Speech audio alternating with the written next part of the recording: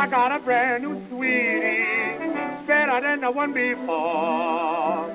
Oh, she's got everything and a little bit more. Hello, this is Tiffany Clark, and welcome to the 93rd episode of Additional History, Headlines You Probably Missed, the podcast where I pick a famous day from history and then tell you what else was being reported in newspapers on the exact same day. Sometimes the stories are very random and sometimes they're shocking, but they're always fun. Today I have an extra fun famous date, except this famous date doesn't follow the rules of most of my other episodes. Usually the famous date I pick is one that made big headlines all over the country and world, with every newspaper trying to be the first to spread the news of the event.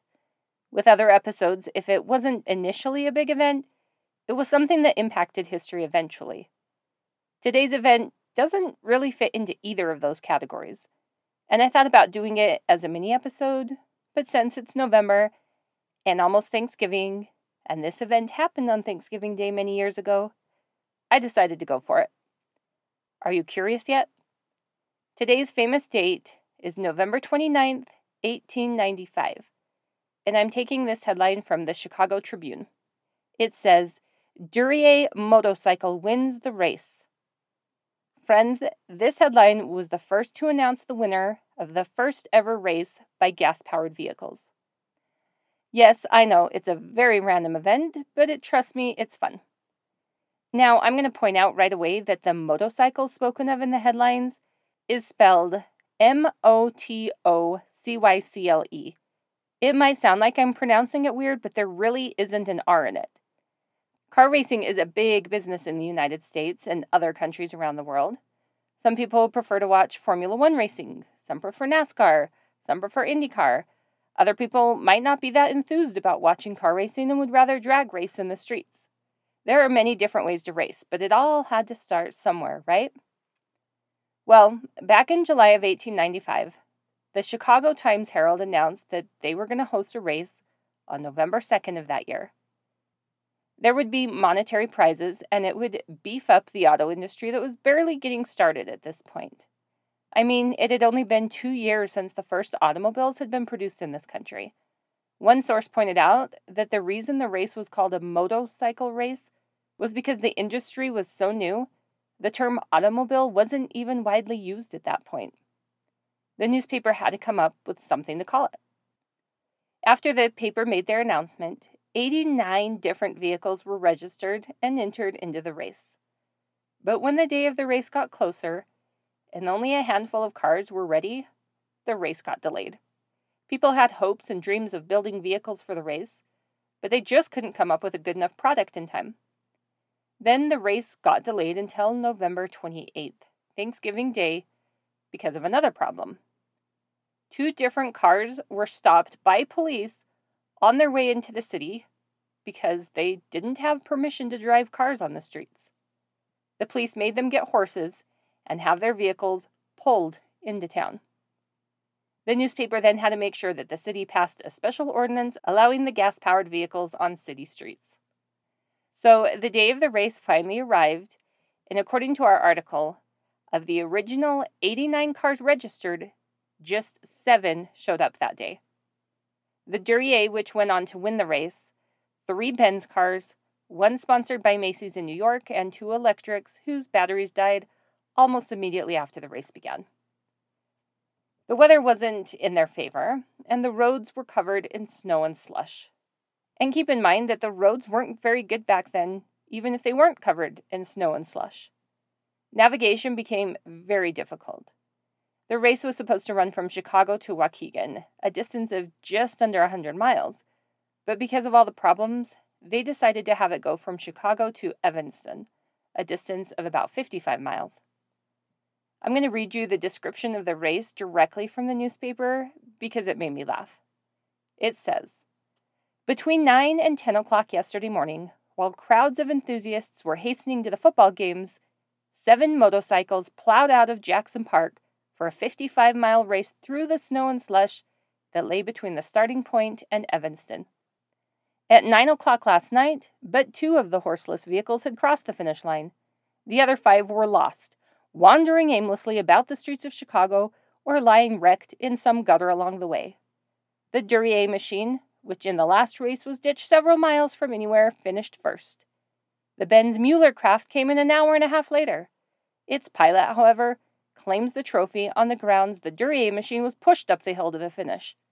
This is denied by the occupants of the Duryea motorcycle, and there will be a contest.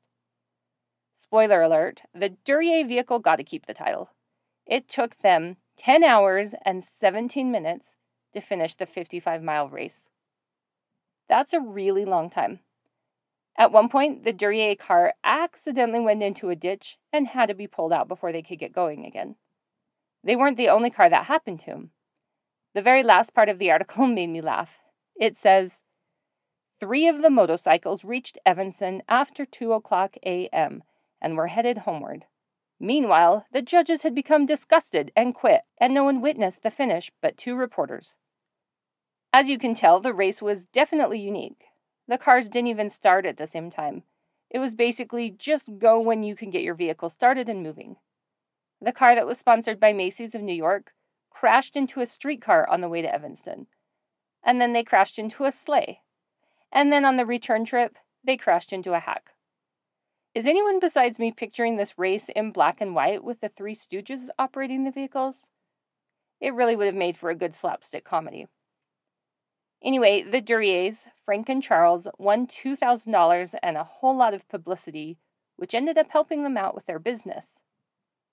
Now, typically I would end the famous date story here, but before I do that, I want to tell you a little bit about Frank and Charles Duryea, because their names are rarely brought up these days, but they really were important figures back when the auto industry was just getting started.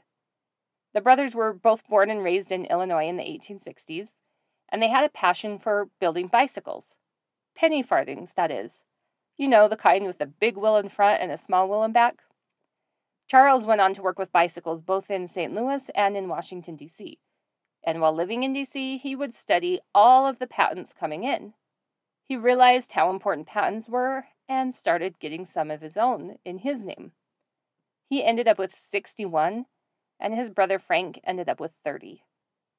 After the brothers started their own bicycle manufacturing company, they saw a gas-powered engine made by Carl Benz at the Ohio State Fair, and they became fascinated with it and the possibilities it created. Charles would come up with the ideas, and Frank would build them, and for their first attempt at a horseless carriage, they got a small woman's buggy and attached an engine to it. They started it up, and the vehicle began to move. But it was missing something very important: brakes. They had to grab hold of it and hold it back until the engine could be shut off so it wouldn't crash through the wall of their building. On September 13th, 1893, they were able to take it outside and drove it for 600 feet before it broke down. They tweaked it, and a few days later were able to drive it a few miles at a time. After the brothers won that first gas-powered vehicle race, they started the first American car company in the United States. Yep, Ford wasn't the first company like some people think. It was called Duryea Motor Vehicles, and they were originally based out of Massachusetts. One of their first vehicles was bought by Barnum and Bailey Circus, and that vehicle would lead the circus parades in all the towns they stopped at. The Duryea Company didn't last very long, but it was an important part of history for more than one reason. I found a great video where a man made a replica of the first Duryea vehicle, and it shows you how it worked. It's really interesting to watch. I'll post a link to that video in the Additional History Headlines You Probably Missed Facebook group, and you can check it out there. And now that I've talked longer than I ever have about today's main event, let's open up some more newspapers from November 29th, 1895, and see what else was happening.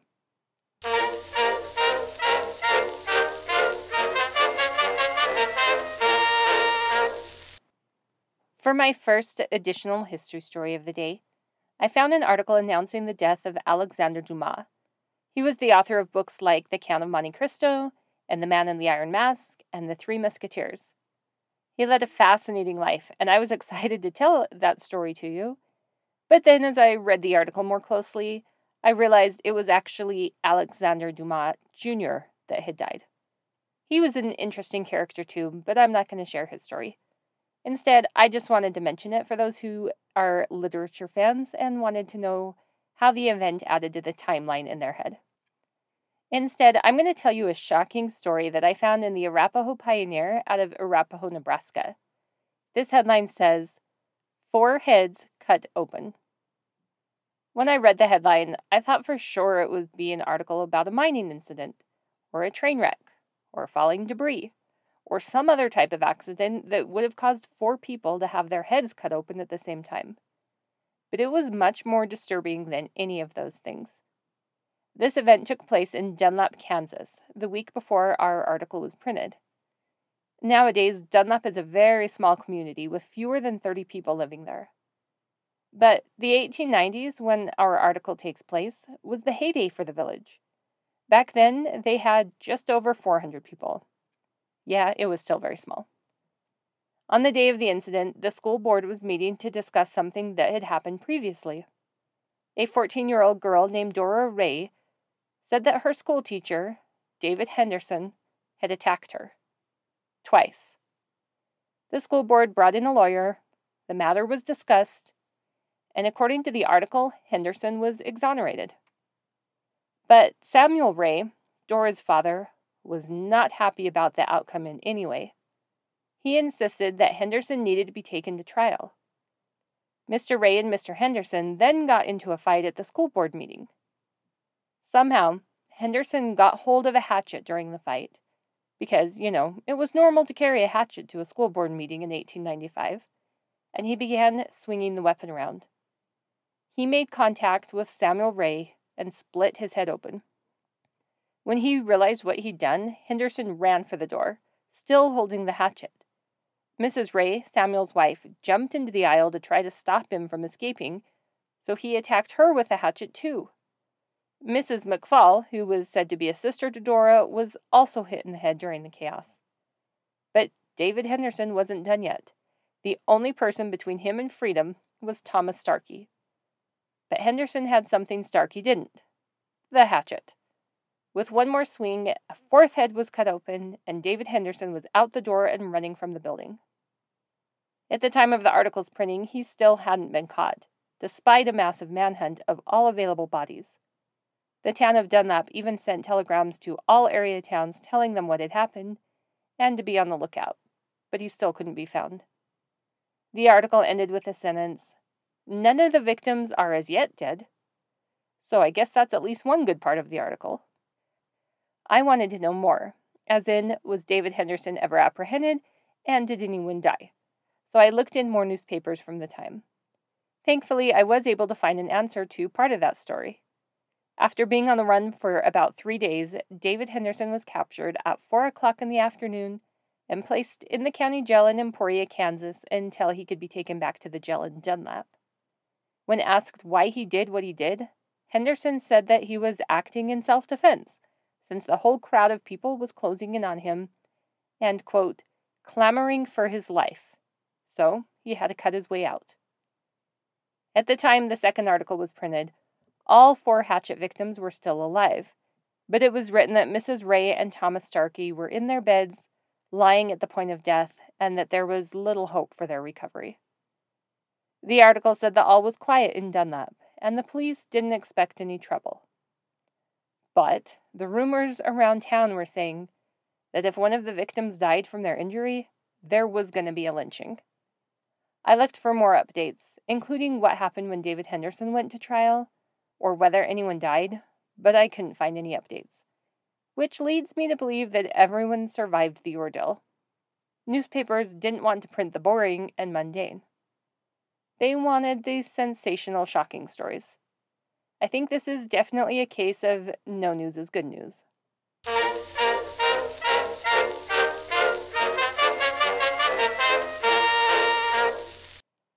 For my second additional history story, I have another bizarre story for you. And again, this might be another case of people wanting something to be worse than it actually was. I found the article in the Record of the Times out of Wilkes-Barre, Pennsylvania. The headline says, "A sensational case." Yeah, the headline doesn't really give anything away, does it? This story takes place in Tioga, Pennsylvania. Back then, the town had around 600 residents. Nowadays, it's not much higher than that. They might have been a small town, but in November of 1895, there was something bringing an awful lot of attention to their little town. Mrs. Charlotte Howell was on trial, accused of murdering Libby Knapp. The article pointed out that the evidence presented, or that was going to be presented in the case, was all circumstantial, and I would have to agree. To quote the article, it says, "The case is one of the strangest in the criminal annals of Pennsylvania." Charlotte came from a prominent family in New York.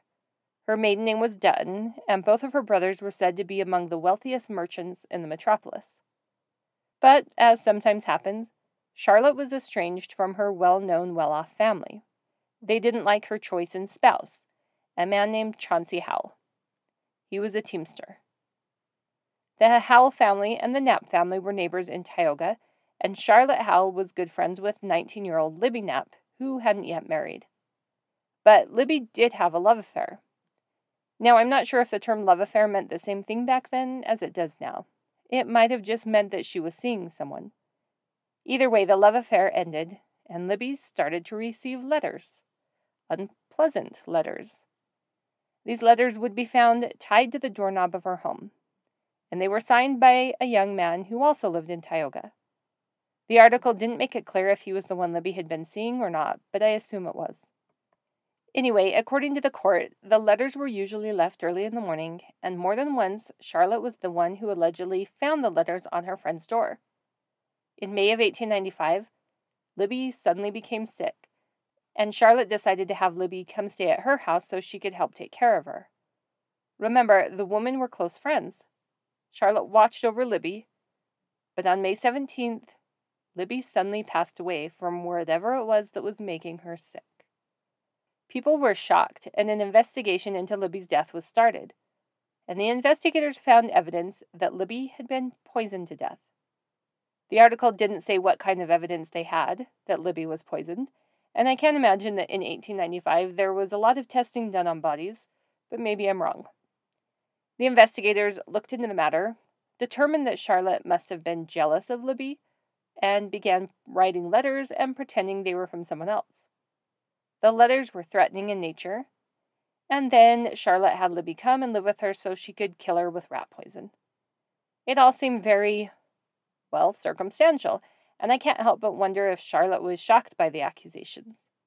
I mean, the article doesn't even mention whether or not the young man who was supposedly writing the letters was even questioned. A newspaper article I found later in the trial did list the young man's name.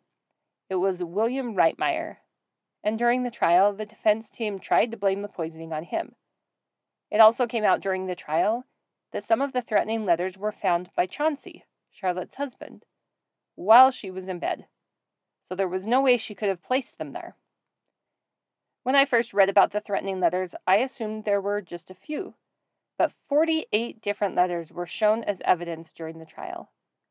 Since some of the letters were written on the back of letters Libby had already received, the prosecution insisted Charlotte must have been the one writing them since she had access to Libby's house. The second article also cleared up how they came to believe that Libby had been poisoned. Apparently, when she died, they harvested some of her organs and sent them to a doctor in Philadelphia for analysis. In order to keep the specimens viable, they needed to be collected and transported correctly. And according to the doctor in Philly, those guidelines hadn't been followed, so the results weren't as accurate as he'd like them to be. Also during the trial, a witness stated that William Reitmeyer, the discarded lover, had once made a statement to him that if he couldn't have Libby Knapp, no other fellow would have her either. During the trial, Charlotte testified that one of the detectives pursuing the theory that she had murdered Libby made inappropriate propositions to her. She also claimed that he offered to pay her money if she confessed, and he'd make sure she was acquitted. The detective was arrested, but of course denied everything and said she was making it all up. I can't help but wonder if he really did any of those things, or if it was Charlotte's way of showing him that evidence needs to be solid, and you can't just assume things since everything against her was circumstantial. The trial lasted for almost 3 weeks, but on December 14, 1895, the Philadelphia Inquirer printed this headline: "Charlotte Howell is a free woman. The jury found her innocent, and she was acquitted. When the verdict was announced, the courtroom erupted in applause, and her family came to greet her. That included her brothers, who she had been estranged from. Maybe being accused of murder can bring a family closer together. Interestingly enough, the article announcing Charlotte's acquittal ended by saying that there was no question that Libby was murdered. They just didn't know who did it.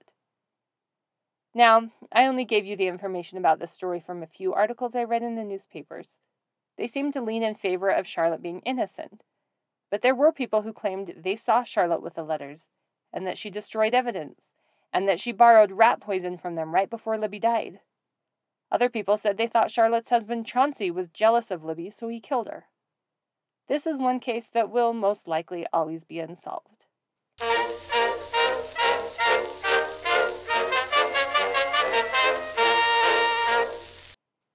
My last additional history story of the day comes from the Marysville Evening Democrat out of Marysville, California. This headline simply says, "Lame Excuse." And it's the story of Bandit Brady. Never heard of him? Well, neither had I before I read this article, but I can say with confidence that Bandit Brady wasn't a very good guy.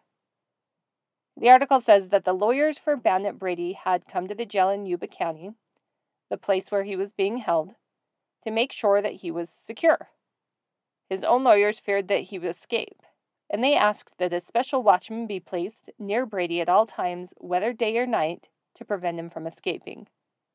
The sheriff thought it was commendable of his lawyers and obeyed their request. But despite the watchman being there, Brady still tried to make an escape. He managed to saw through the bars of his cell without anyone noticing. He would have managed to escape if it weren't for the fact that he miscalculated the space he needed and couldn't get his hips through the opening he created in the bars before someone finally saw what he was doing. Later, when Bandit Brady was being transferred to Folsom Prison, Sheriff Bogard was terrified that a mistake would be made and Brady would get free. He tried to think of every possible scenario, including some of Brady's friends stealing him back during the surprise attack. The sheriff said he felt huge relief when he saw Brady in striped prison clothing locked behind bars in Folsom. So who was Bandit Brady, and why was Sheriff Bogard so concerned about this one prisoner? Well, it turns out that Bandit Brady killed Sheriff Bogard's brother. One day, the year before, Brady and a friend stopped a railroad worker who was driving a hand tricycle down the track. They stole all of his money, tied him up, and then took some dynamite and his big red lantern. The men knew that a train would soon be coming down the track, and when it did, they set off the dynamite and began to frantically wave the lantern. The train conductor had no choice but to stop the train. Bandit Brady and his partner then held up the train at gunpoint and led the train's engineer and fireman back to the third car of the train. That was the Wells Fargo Express car. The fireman was then instructed to unhook the Wells Fargo car from the others, and the fireman and engineer were led back to the locomotive, where they were told to pull those three cars forward about 3 miles, leaving the rest of the train behind. Bandit Brady and his partner kept their guns on the men the entire time. When they stopped, once again the engineer and fireman were led back to the express car. This time, Brady ordered the men to tell the express car messenger inside that if he didn't open the door, they'd kill the engineer. The messenger let them in, and Bandit Brady and his partner had the men carry $53,000 in cash back to the locomotive. In today's money, that would be about $1.7 million. Again, the fireman was ordered to unhook the train cars from the locomotive, and the bandits made off with the locomotive and the cash, leaving the engineer and the fireman behind in the middle of nowhere. But these bandits weren't done yet. After traveling for a couple of miles, they took their money, reversed the engine so it was moving backward down the tracks, and then they jumped from the train. Luckily for those on the cars that had already been left behind, when the locomotive came barreling back down the track again, it was running out of steam and didn't do too much damage when it crashed into the cars. The robbers had bailed from the train a couple of miles away from Sacramento, and because the money was so heavy, detectives figured there was no way they would have been able to carry it and must have cached it somewhere. They did a search, but came up empty-handed. Fast forward to March of 1895, and the two bandits struck again.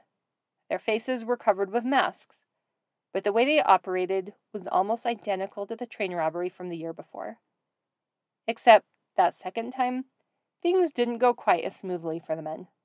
They had ordered the messenger to open the Wells Fargo car, and he obeyed, except he didn't know the combination to the safe.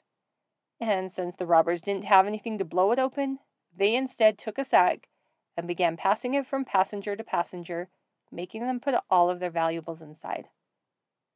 Meanwhile, one of the train's porters saw what was happening and knew that Sheriff J.J. Bogard was on the train, the brother of the sheriff we talked about earlier, and that he was asleep in one of the sleeper cars. The porter woke him up, and the sheriff quickly dressed and hurried to the scene of the crime. The sheriff immediately opened fire on the bandits, shooting Brady's partner first. He dropped to the ground, dead. Then Brady opened fire on the sheriff, and the sheriff was struck by a bullet and killed. The fireman, who was still standing there holding the loot bag for Bandit Brady, was killed. Brady, not sure what to do, backed out of the car and escaped into the night, leaving the loot behind, and the train rushed on into Marysville to get help for the wounded and dead. The men working on the case were able to track down a pair of bicycles hidden near where the train stopped, and it was believed they had been rented by the two bandits so that they'd have a way to escape. They asked a company that rented out bikes and showed them a picture of the now dead bandit, and sure enough, the company was able to identify him. Brady was still on the run, but not for long. The authorities closed in on him and were able to arrest him before he could escape again. He confessed to both of the train robberies and to killing a man in a bar. Bandit Brady was convicted of the crimes and sentenced to life in prison. And as you know from earlier, the sheriff was very glad when his brother's killer was safely behind the prison walls. So, remember how the money from the first train robbery was missing? Well, it turned out that a homeless man in the area had been sleeping near the tracks that night, saw an area of the ground that had recently been disturbed, and started digging. He found the money and started spending it like crazy. That raised eyebrows since people knew he didn't usually have much money, and the truth of the matter was soon figured out. He ended up serving 3 years in Folsom Prison.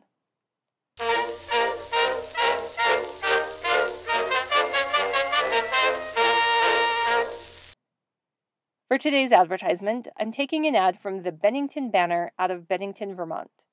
This ad is for a dress cutting school.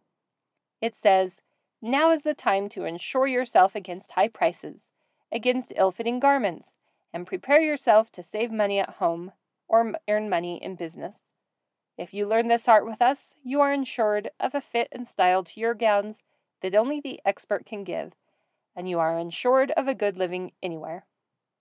The ad then continues on, telling potential attendees what all they would be learning at the dress cutting school and how to get in contact with the school.